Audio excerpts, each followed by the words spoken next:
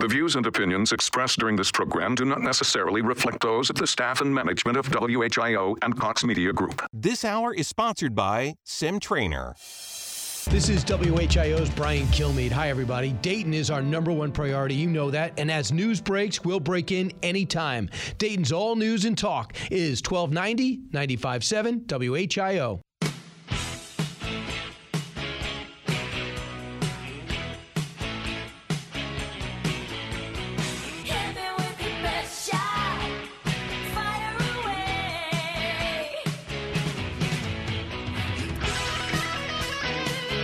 Good afternoon, listeners, and welcome to this Saturday afternoon pre-recorded broadcast of Shooting from the Hip. I'm Jeff Pedro, in with Mark Avery, and we're from Sim Trainer, the Dayton area's first indoor range and firearms training center.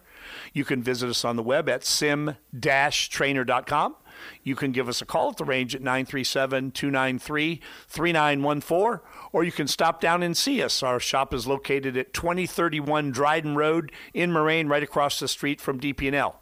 If you have any firearms-related needs or interests, we'd be more than glad to assist you in helping you pick a gun, determining what kind of training you're going to need, talk to you about issues such as the ammo shortage, whatever the case might be.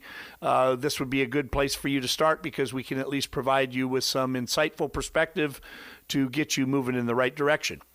I wanted to start off today's show by talking about maybe there have been so many of them lately, but one of the biggest blunders stated by any public official in recent years. Mayor de Blasio just got on the television yesterday, and the news had been reporting that homicides are reaching 1990s levels in New York City.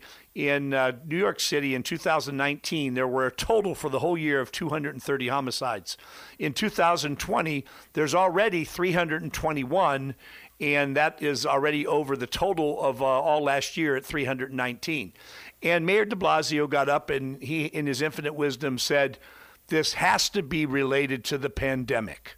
And I'm thinking, of all the situations, you're locking people down, you're restricting movement, you're going to make the inference, I guess, that because we restrict movement of some of the bad guys to stay in some of their bad neighborhoods, which for the most part, they stay in their bad neighborhoods anyway, that this is somehow contributing to an increase in violence. There was not a single word or mention of the fact that they released tens of thousands of prisoners early, and there are several cases already on the record where people who were released early had committed subsequent violent crimes, including murdering, in 2 cases, the people who testified against them in the trial that ultimately sent them to prison. Now, those 2 cases, I'm not specific about whether they were in the city of New York, but nonetheless, anytime you release people from prison early, especially violent offenders, you're putting more violent people out on the streets. And you can see where that would probably, if they really looked into it, be a likely characteristic or contributing factor.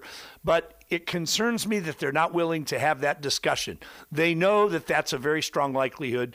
They know that the uptick in crime in general in cities across the country is somewhat related to that. And if they really looked at it, I think they would say that be able to say without a doubt that it's much more likely that it was attributed to early release than it was to COVID and the pandemic. But somebody like Mayor de Blasio isn't going to stand there and admit this was a mistake, because he can't admit that he's made a mistake. He can't admit that all the things that he's done to New York and all of the different ways that things have gotten worse in New York are a direct result of his actions. He can't admit that. He can't admit it to himself, much less stand in front of a microphone and admit it to the public. Well, the good thing is, Mark, people with a common mind and pay attention on a fairly regular basis, they see through the crap that's being spouted in front of microphones when they talk. The other thing that they just absolutely have overlooked when you're talking about not only violence but death,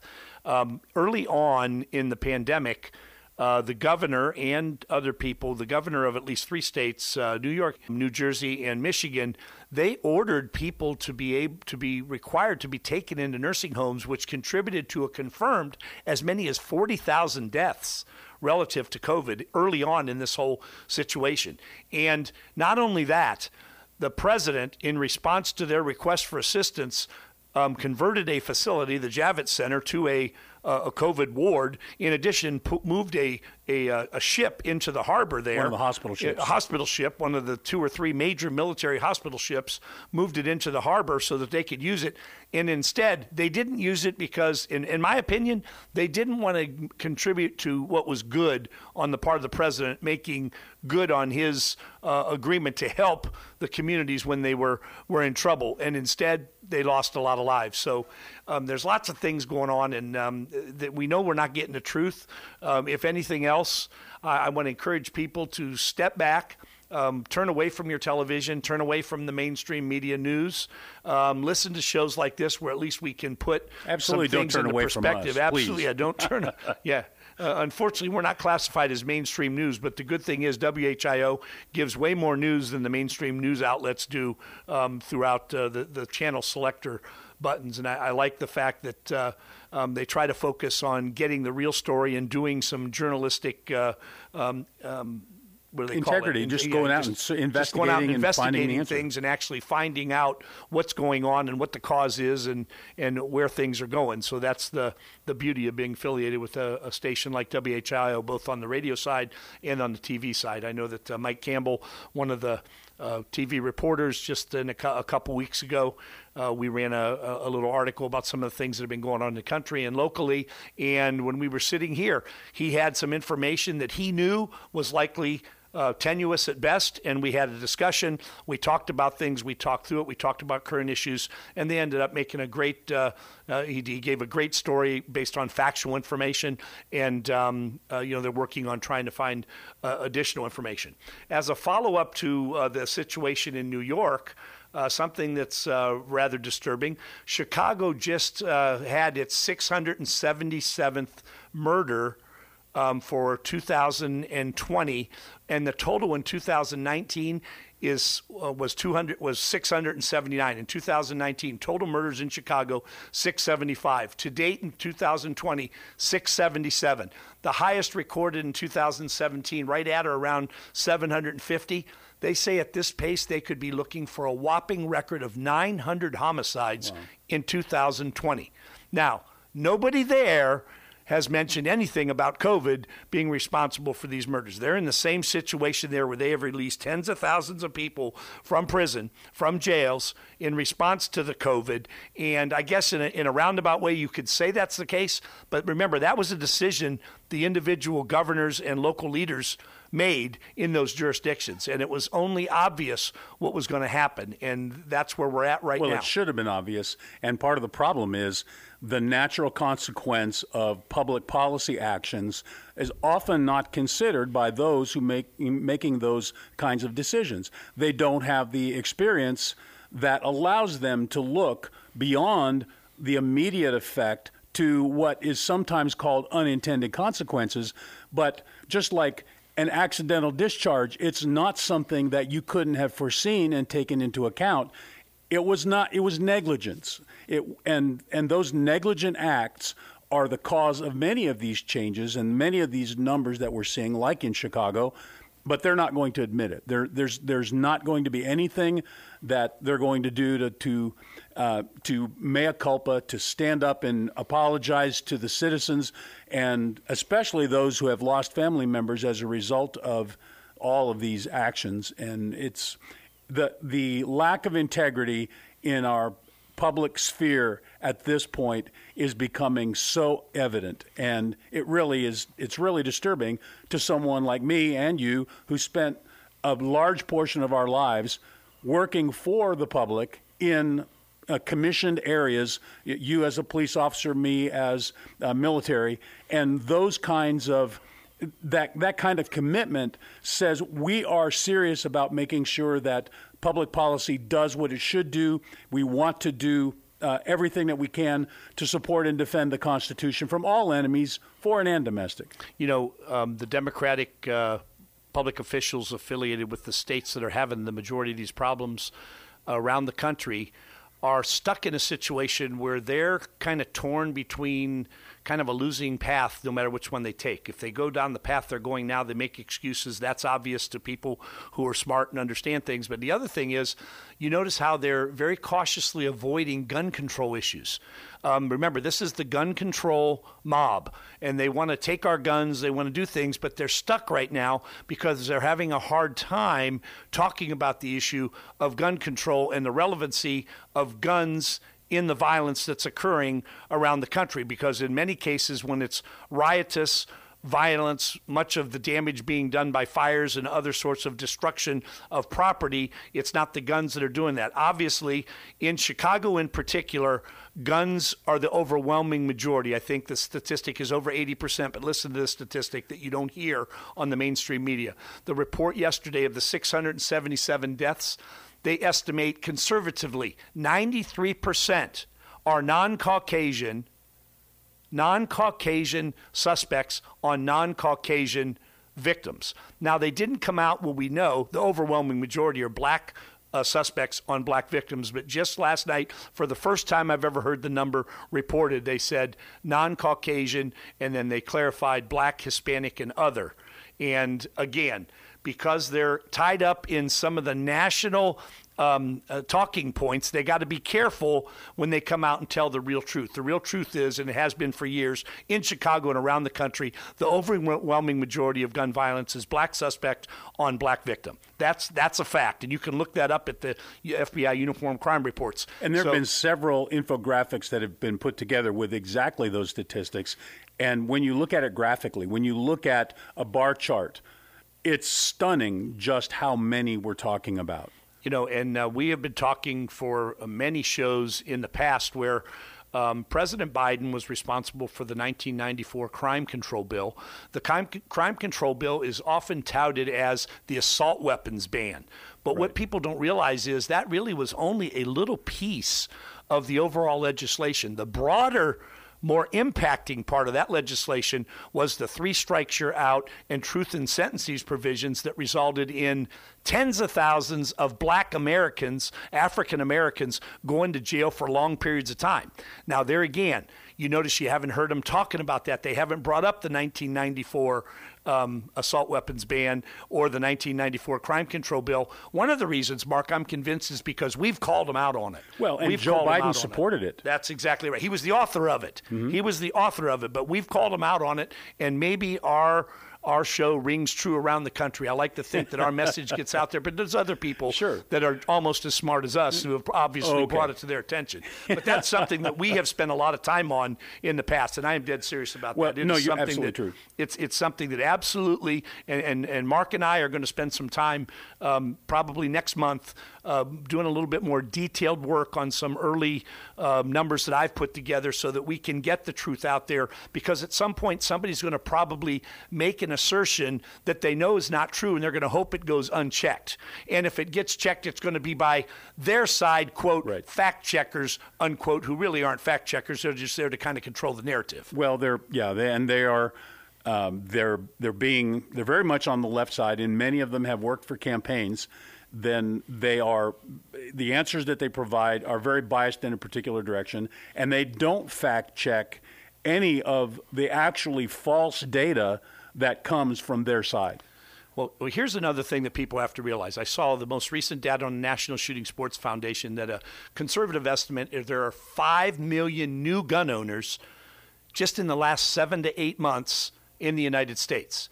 Now, assuming that's the case, and you go with the narrative that the left has been advancing relative to gun control, you would think that gun crime would be running rampant all over the place, when in fact that's not the case. You have the pockets like New York City, like Chicago, like Memphis, Tennessee, like Baltimore, St. Louis, and Los Angeles, where you've got number 1 influence, gangs. Number 2 influence, drugs. Number 3 influence, illegally possessed firearms. Right. Those are the 3 factors driving the gun crime in those areas. And you look around the country, right here, the people that are coming to SimTrainer, every single one of them are law-abiding citizens.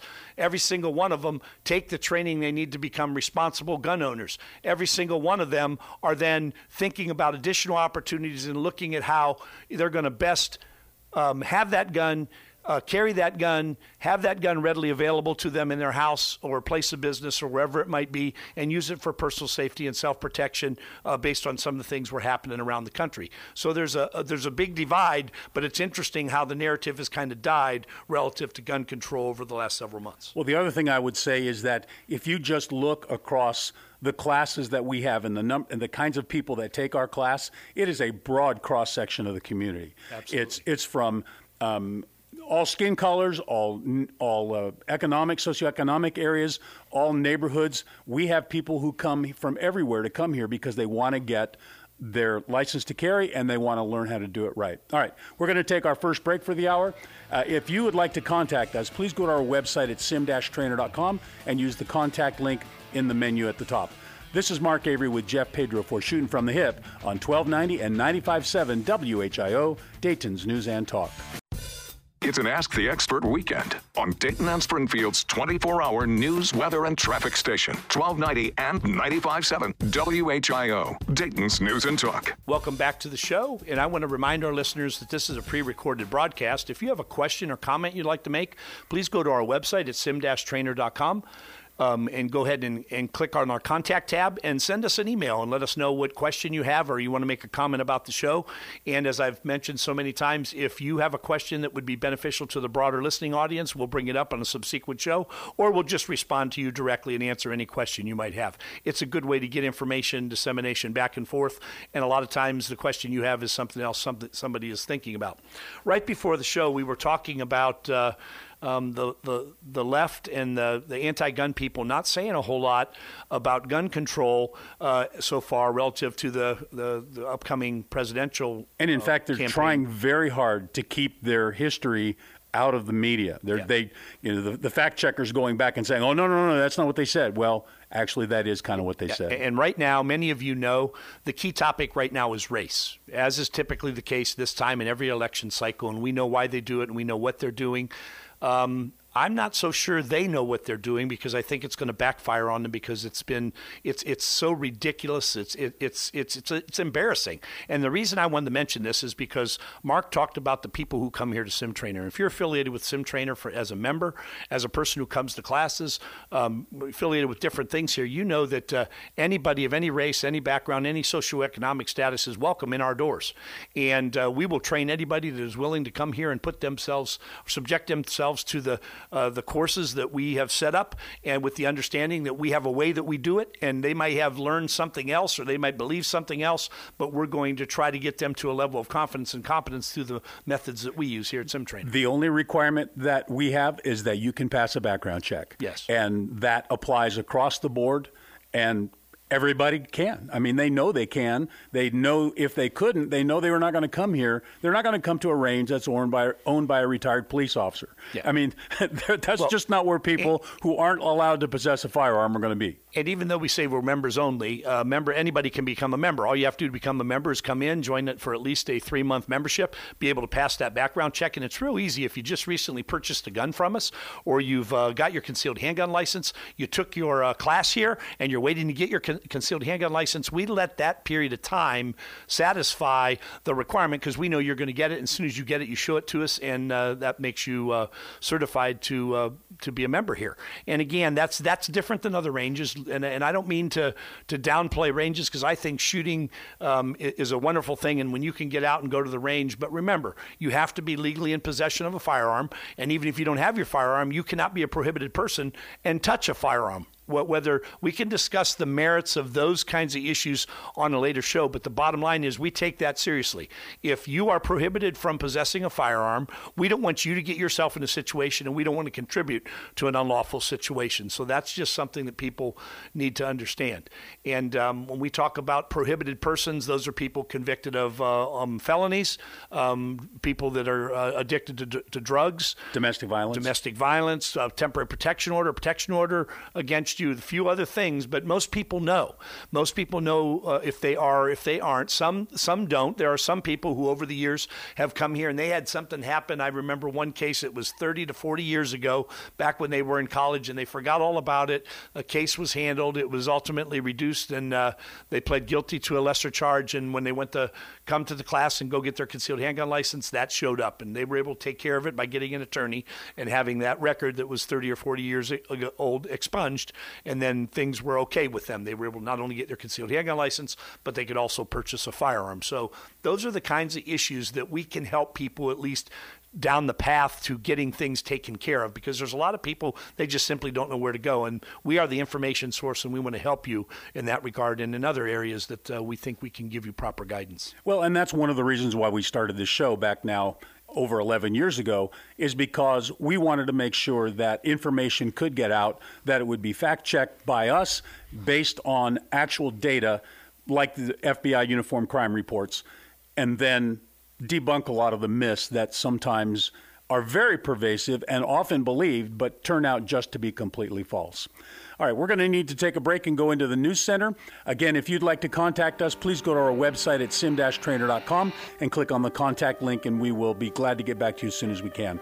This is Mark Avery with Jeff Pedro for Shooting from the Hip on 1290 and 95.7 WHIO, Dayton's News and Talk.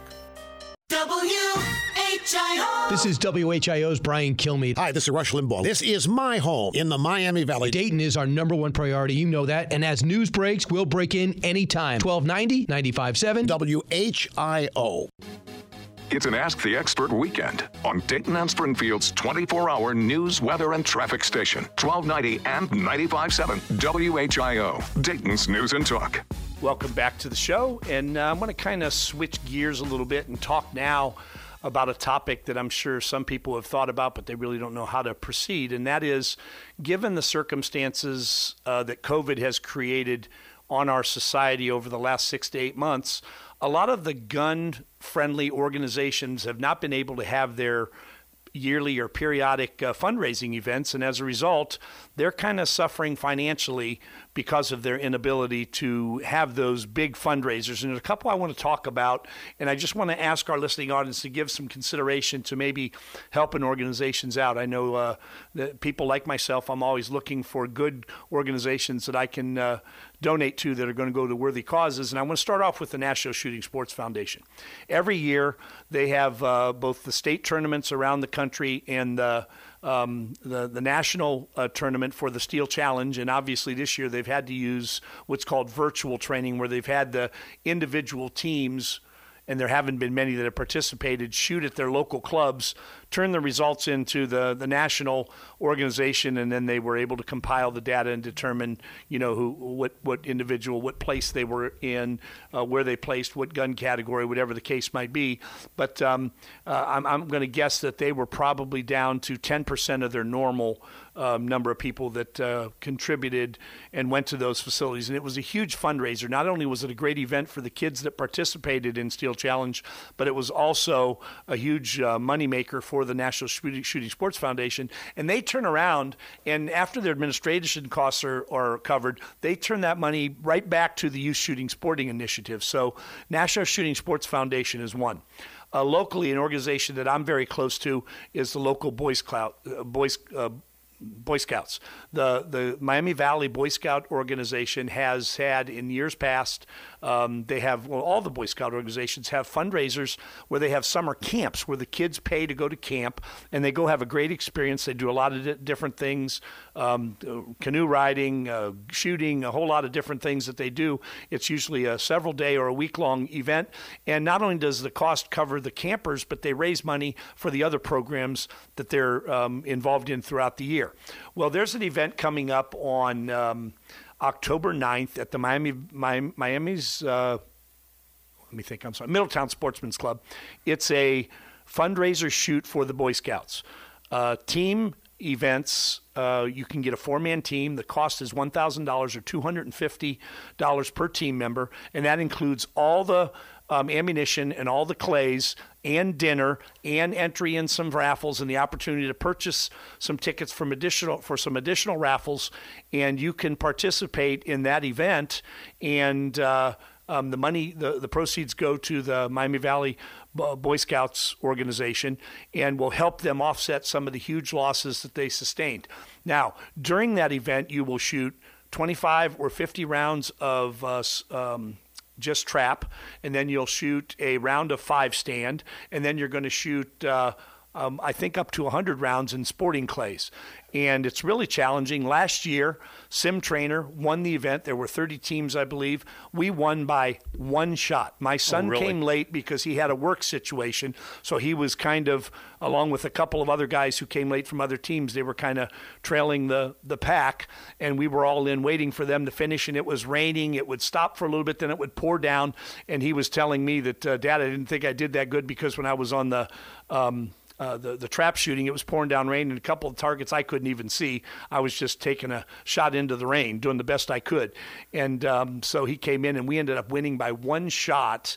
You know, when you look at the total number, you had 5 or 4 people, 150 rounds each, 600 rounds. I can't remember what the total was, but we won by 1 shot. So we're the defending champion, and we're real proud of that. Well, one of the reasons that we won was because I wasn't shooting. So. Yeah.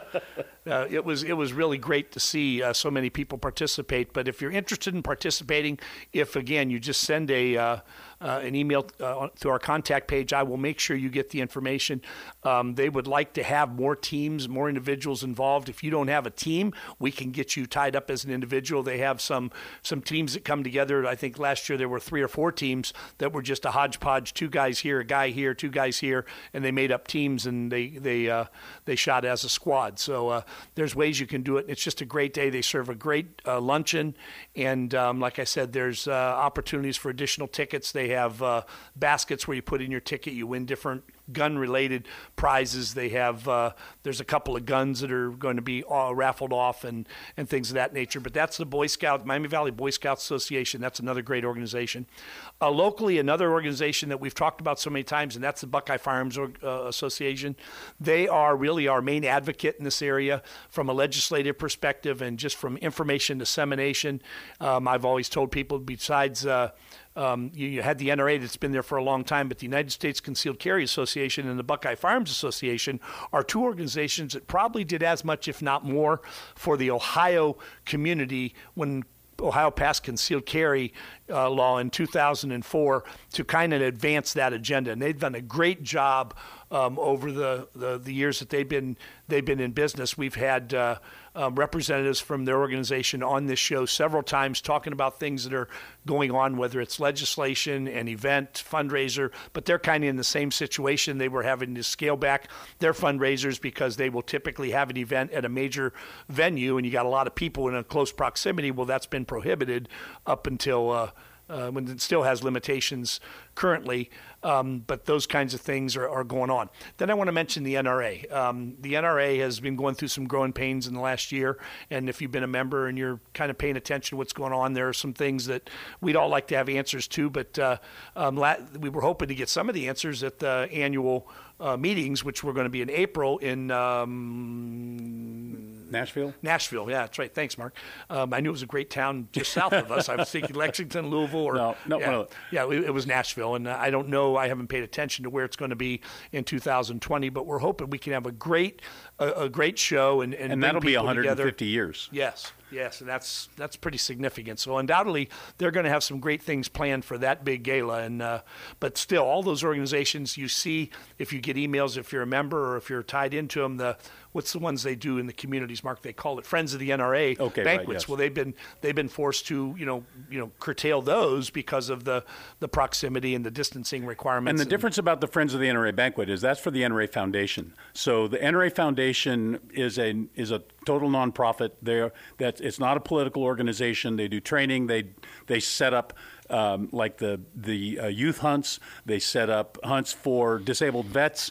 They do a lot of law enforcement training, and so that's a little bit different organization from the NRA writ large. So it's a very important organization in terms of the work that they do, and not having the Friends of the NRA banquets that's one of the main generating revenue sources that they have in a year. And just look what you mentioned, the disabled veterans and the youth shoots that they do, those are very significant. And getting new people involved in the shooting sports, having people there who volunteer their time, paying for, in many cases, paying for the ammunition and the and a lot of that is donated by the manufacturers. Yeah. But it's a total effort on people to make something very positive for groups that otherwise wouldn't necessarily have those opportunities. So no matter what your cause is or where, I just want people to consider reaching into their pockets and reaching out to these organizations, and we can help you in that regard, making sure that you at least get an email contact so that you can call them and let them know you want to make a contribution.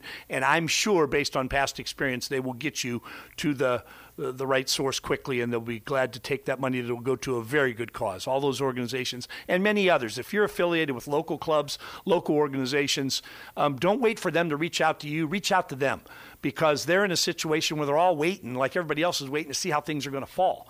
And the good thing is, a lot of the things we do, especially in the fall, are outdoors. And this event that we're having down at Middletown Sportsman's Club, it's an all-outdoor event except for the meal that they're going to have indoors. And it's a great opportunity to rub elbows with people who have like and similar interests and do good for the organizations that they represent. So if you have, if you're so inclined, let us help you reach out to those organizations and find who you can help. Along that line is, as we go into the last less than 50 days now leading into the election, this is crunch time. And there are candidates out there who need your help, and they need your help in a monetary way. They are trying to make sure right now that people who support not only gun legislation but who are on the conservative side of things, we need to either turn some liberal seats, or we need to retain some seats that we currently have. And there's some tough races, and there's some candidates. And I think of the female from Baltimore. I can't remember her name, but she has a great story. If you look at Baltimore, I'm sure if you did a search for a Baltimore congresswoman or Baltimore candidate person running for Congress, she does a walking tour through some of the downtrodden sections of Baltimore, talking about how 60 years of Democratic rule has contributed to nothing but squalor. And she's a black woman that holds, she really wields a big punch with her words, and she's talking at it. Very, very well spoken, and has a great message.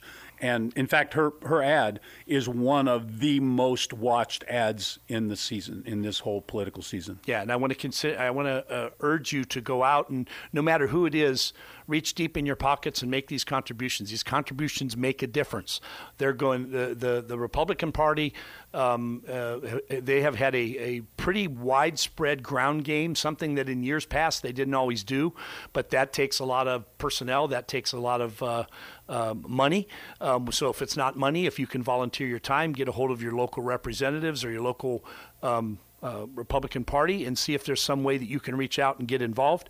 We've talked before about maybe considering being a poll worker on Election Day. I heard that they're giving upwards of $200 in many cases for people to do that. Now, it's a long commitment. Don't get me wrong. It's a very long commitment, but this is probably the most critical election of my lifetime. I can't think of any before. I don't know what 4 years or 8 years down the road is going to hold, but I can't think of anything that had such significance in my lifetime as this particular election. The name you were looking for was Kimberly Klacik. Absolutely. Thank you, Mark. Kimberly Klacik. You just put that in a search and watch that video, and it's very compelling. She tells a good story, and she challenges people. Prove me wrong. And to my knowledge, I've not heard anybody come out on any of the mainstream media or public and say she's just doing this because this, and this, and it's not true. It's true. They know it's true. They can't refute it, so they just hope that it goes below the radar and it goes unnoticed. Well, we're not going to let it go unnoticed because of course we can't vote in Baltimore either. That's exactly right. Yeah. But we can certainly talk about those kinds of things because what we have going on. The issues are the same issues. Absolutely. Absolutely. What we have going on locally are issues that are going on around the country.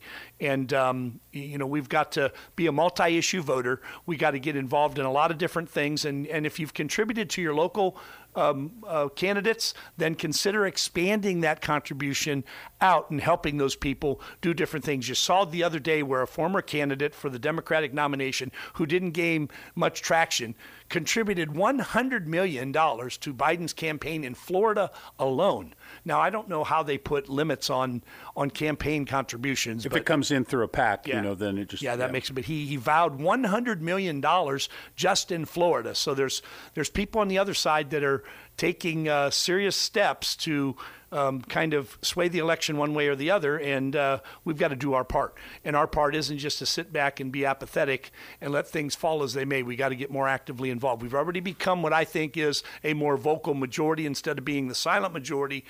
Shows like this, motivations, I think the motivations that we're able to instill in people, I hear people talking about things that I never heard them talking about before. And just in the last 2 days, 2 separate incidents, people who are relatively low-key and kind of non-confrontational came up to me and said they took our advice and they're talking to people in their family, talking to their neighbors, talking to coworkers, and letting them know just how good things have been and how much better they can be and how bad they can be if it goes a certain way. They're talking about real issues that before they thought, well, I probably shouldn't talk about that because that's politics and that's bad. That's a bad topic to get into with people that it you're close to. It can be a real challenge. It is a challenge. There's no doubt about it. But sometimes it's a good decision. You do it in a very tactful way, and you can sometimes not necessarily sway, but you can educate and let them make their own decision on facts versus just misinformation. Before we go into the break, I want to mention something. And we're recording this show on Thursday for the Saturday. So 2 days ago was Constitution Day. It's the anniversary of the signing or the ratification, the signing of the Constitution. And if you haven't read the Constitution lately, let me encourage you to do that between now and when you vote. It is really important to understand the way the founders intended for government to work. And far too often, it hasn't worked that way, and there are a lot of things that are going on at the national level especially, but also at the state level, that violate the basic tenets of what the founders intended for this form of government to be. It is a republic. It is not a democracy. It is separation of the 3 distinct branches of government, and they each have their role, and they each are intended to balance each other. So go out and read the Constitution. If you don't know where to find it, go to the archives. The National Archives has copies of all of the founding documents. It's something I would strongly encourage you to do. I have a reminder in my calendar every year for Constitution Day and also for Bill of Rights Day that's coming in December. So between now and the election, between the time when you actually cast your ballot, read the Constitution all the way through. It's not that long of a document, and it's well worth the time that you will spend to understand what the design of our form of government was and how you are to participate. All right, we do need to take our last break for the hour. Again, contact us through our website at sim-trainer.com if you have a question or would like to bring something up on the show. This is Mark Avery with Jeff Pedro for Shooting from the Hip on 1290 and 95.7 WHIO, Dayton's News and Talk. It's our Ask the Expert weekend on the Miami Valley radio station with breaking news, weather, and traffic. 1290 and 95.7 WHIO, Dayton's News and Talk. Welcome back to the show, and I want to remind our listeners that we've been very busy here at Sim Trainer trying to fulfill the needs of all the people that want training, and I just want to let you know that many people are taking advantage of our Training Pass, which is our combination basic handgun and concealed carry class for $200. You get both classes, plus you get a 3-month membership to the range so you can start practicing and getting better with your firearm. It's a great opportunity for people who have had little to no experience with guns to get themselves up to speed pretty quickly. Typically, that will happen in anywhere from a week to a month. We encourage people to take the basic handgun first, and then they take the concealed carry class sometime thereafter. For people who have tight schedules and you can't fit into some of our scheduled basic handgun classes, we can do small group private lessons where we get 2 or 4 of you together, and sometimes we'll put, a couple and maybe one other person together, and we'll do a small group just to make it more beneficial for us to be able to get it done in a timely manner, and we can get that done in a short period of time. I want to remind you, for those of you who are looking and you've seen a lot of things filled through starting into December of this year, we just added 2 basic handgun classes to both of the classes in October. Were already full. The September classes are full. Both October classes are full. So we went ahead and added 2 classes for basic handgun, one on the 12th and one on the 18th. One is a Monday evening from 6 to 10, and that's on the 12th. And the 18th is a Sunday afternoon from 1 to 5. I checked with our instructors and found out we were able to add those classes. We're going to be adding at least one more concealed carry class. We just don't know exactly when. So if you're interested and you need to get it done right away, just pay attention to our website and watch to see when we add those classes, or take advantage of the classes that are already up there. You can always schedule your basic handgun class and defer registering for your concealed carry class till you see when those dates are available, and you can still take advantage of the training pass. But because of the obligation, commitment on the part of our training staff and the rigorous schedule we already have, we're doing the best we can to get people up to speed in a timely manner. So look at the website and get registered as soon as you can, because once you get registered, your payment confirms your slot in that respective class. Exactly. One other thing I want to add about the training pass is that it includes the use of our guns. So you get to use our range guns both for the basic handgun class and again for the concealed carry class. So if you don't already have your firearm, let me strongly encourage you not to just go out and try to buy something. Come take the class first. That will give you an opportunity to try a lot of different guns, figure out which one really works best for you, and then you can do some targeted acquisition. Figure out where you can get it, and you may have to wait for a bit, but in the meantime, you can use our guns. So that's included as part of the training pass. And the other good thing is when you take our classes, you're guaranteed the ability to buy ammunition here for that class. Our recreational shooters, once you become a member, they're limited to 1 box per visit. But our people who take our classes, for example, basic and concealed carry, both require 2 boxes for each class, so a total of 4 boxes for those. That's not included in the price, but you're able to purchase that, and you have access to ammunition that you'll use in our guns in the basic class and the one that you select for the concealed carry class. Exactly. So you can come then in between those. After you take the basic handgun class, your membership is activated on that day, and then you can come back and practice. And if it's another couple of weeks or a month or more before you take the concealed carry class, that really helps for you because it gives you a chance to come down, buy some ammo, go out into the range. No additional range fees. Just get your targets and ammo and go out into the range and practice with a purpose to try to work on things. Now, understand the law doesn't require you to take both classes, but it certainly benefits you if you do the basic class and then come and take the concealed carry class if you're an inexperienced shooter. Okay, we're out of time. Thanks very much for joining our show today. This is Mark Avery with Jeff Pedro for Shooting from the Hip on 1290 and 95.7 WHIO, Dayton's News and Talk.